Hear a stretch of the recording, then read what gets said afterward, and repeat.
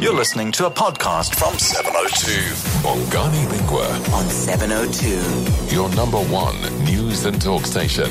On 92.7 and 106 FM. It is 9 minutes after 5 o'clock. Welcome to the third and final hour of the afternoon drive. 2 years ago, I got that phone call that every homeowner in this country dreads. There had been a home invasion at my home. I wasn't there at the time. It was Mandela Day. It was on a Saturday. And my then 6-year-old and I had gone out to give sandwiches she had made for homeless people as part of her 67 minutes. So my domestic worker and my then 19-year-old son were home alone. As I say, it was a Saturday, the 18th of July, 2015. It was around 5 p.m. It was broad daylight, bright sunshine outside. They didn't know what hit them until it was too late. You know, it always seems like everything works for these guys. Nobody heard a sound until they were breaking down the front door, and maybe because of shock or fear, it was too late. They made him lie down, and they slapped my housekeeper, demanding keys to a safe. Of course, there's no such thing at my house. They only took a few electronics and a laptop and left us, you could say, with a trauma we're still dealing with. But we were the lucky ones. We really were the lucky ones. Many families are not. They are shot, they're tortured, and often they're even killed. An estimated 1.5 million crime incidents were experienced by about 1.2 million households in South Africa in the year 2016 to 2017. The crime stats have been released, and I want to ask you, do you feel safe in your home? Have you had a home invasion? Joining us on the line from Pretoria is Head of Justice and Violence Prevention at the Institute for Security Studies, Gareth Newham. Thank you for your time and good afternoon to you. Thank you, and good afternoon to everybody listening. Gareth, are these latest crime stats good news or are they bad? We consider them very bad news. The two most important crime categories to look at carefully when trying to get a sense of the trends in violence in South Africa and organized violent crime, firstly is the murder category. That is the most reliable crime statistic we have. And secondly, it's the category of aggravated robberies, which is broken down into subcategories such as car hijacking and home invasion, as you just spoke about. Those are also pretty well reported and are an indicator of whether police are able to use their vast resources to get on top of organized groups of criminals who are attacking people on the streets, in their homes, in their businesses, and that kind of thing. The other violent crime categories, such as sexual offences, assaults, are very unreliable. Most people who are victims of these crimes do not report them to the police, and we've seen over the last few years from the Victims of Crime survey that increasingly every year fewer and fewer victims are reporting their crimes to the police. So that is the reason why those categories are going down. They're not a measure of the crime going down, they're a measure of people's faith in the trust in the police declining and therefore not reporting. So we don't see anything positive about these kind of statistics released today. I mean, it's one of the things one tries to do, at a time like this when these stats are released is to try and look back to previous years. And what I've done is I've gone back to 2009 to 2011, and then we'd heard hijacking was down by 42%, house robberies were down by 20%, business robberies were down by 19%. Almost all those gains, if you look at what we're hearing today, seem to have been reversed.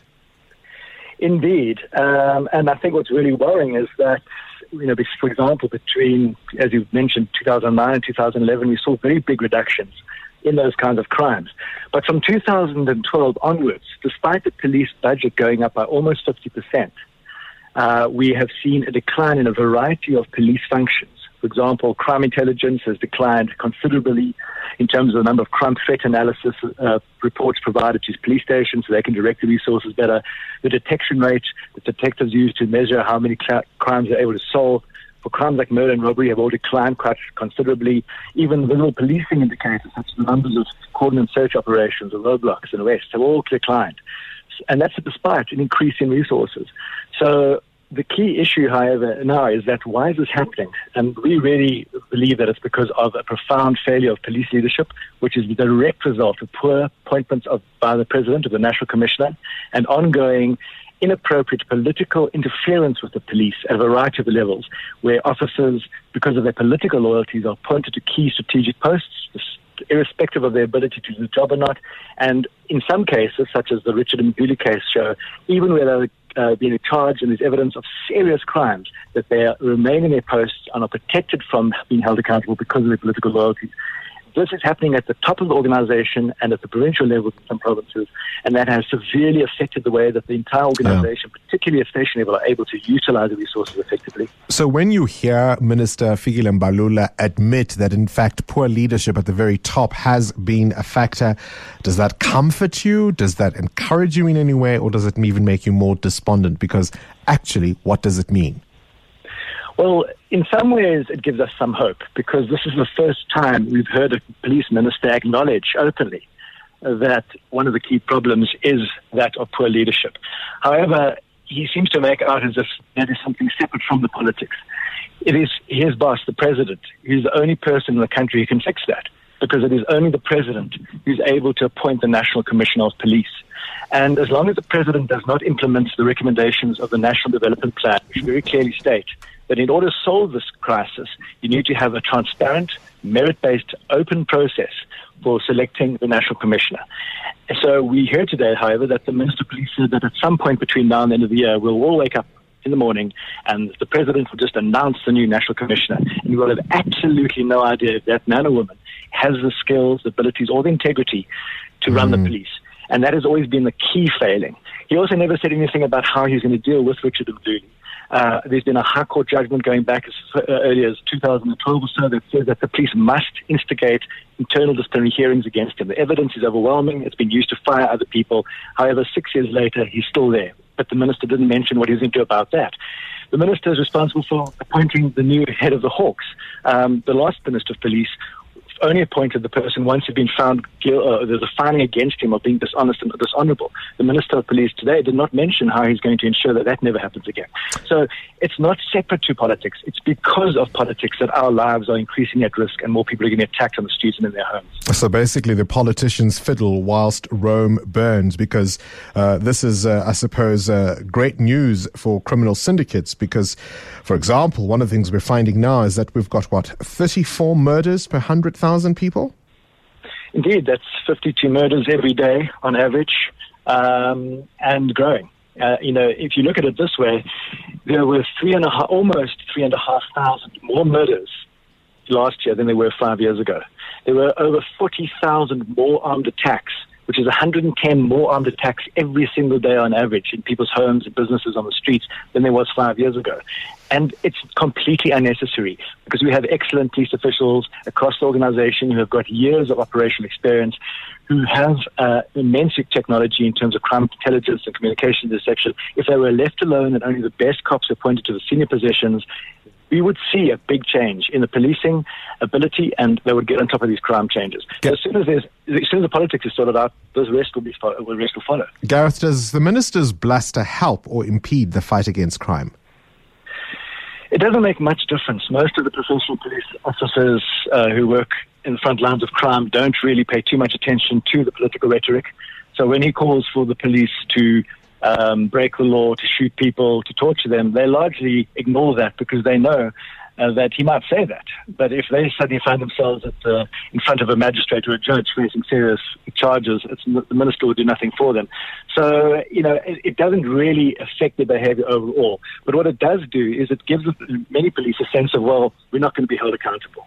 So we can get away with it.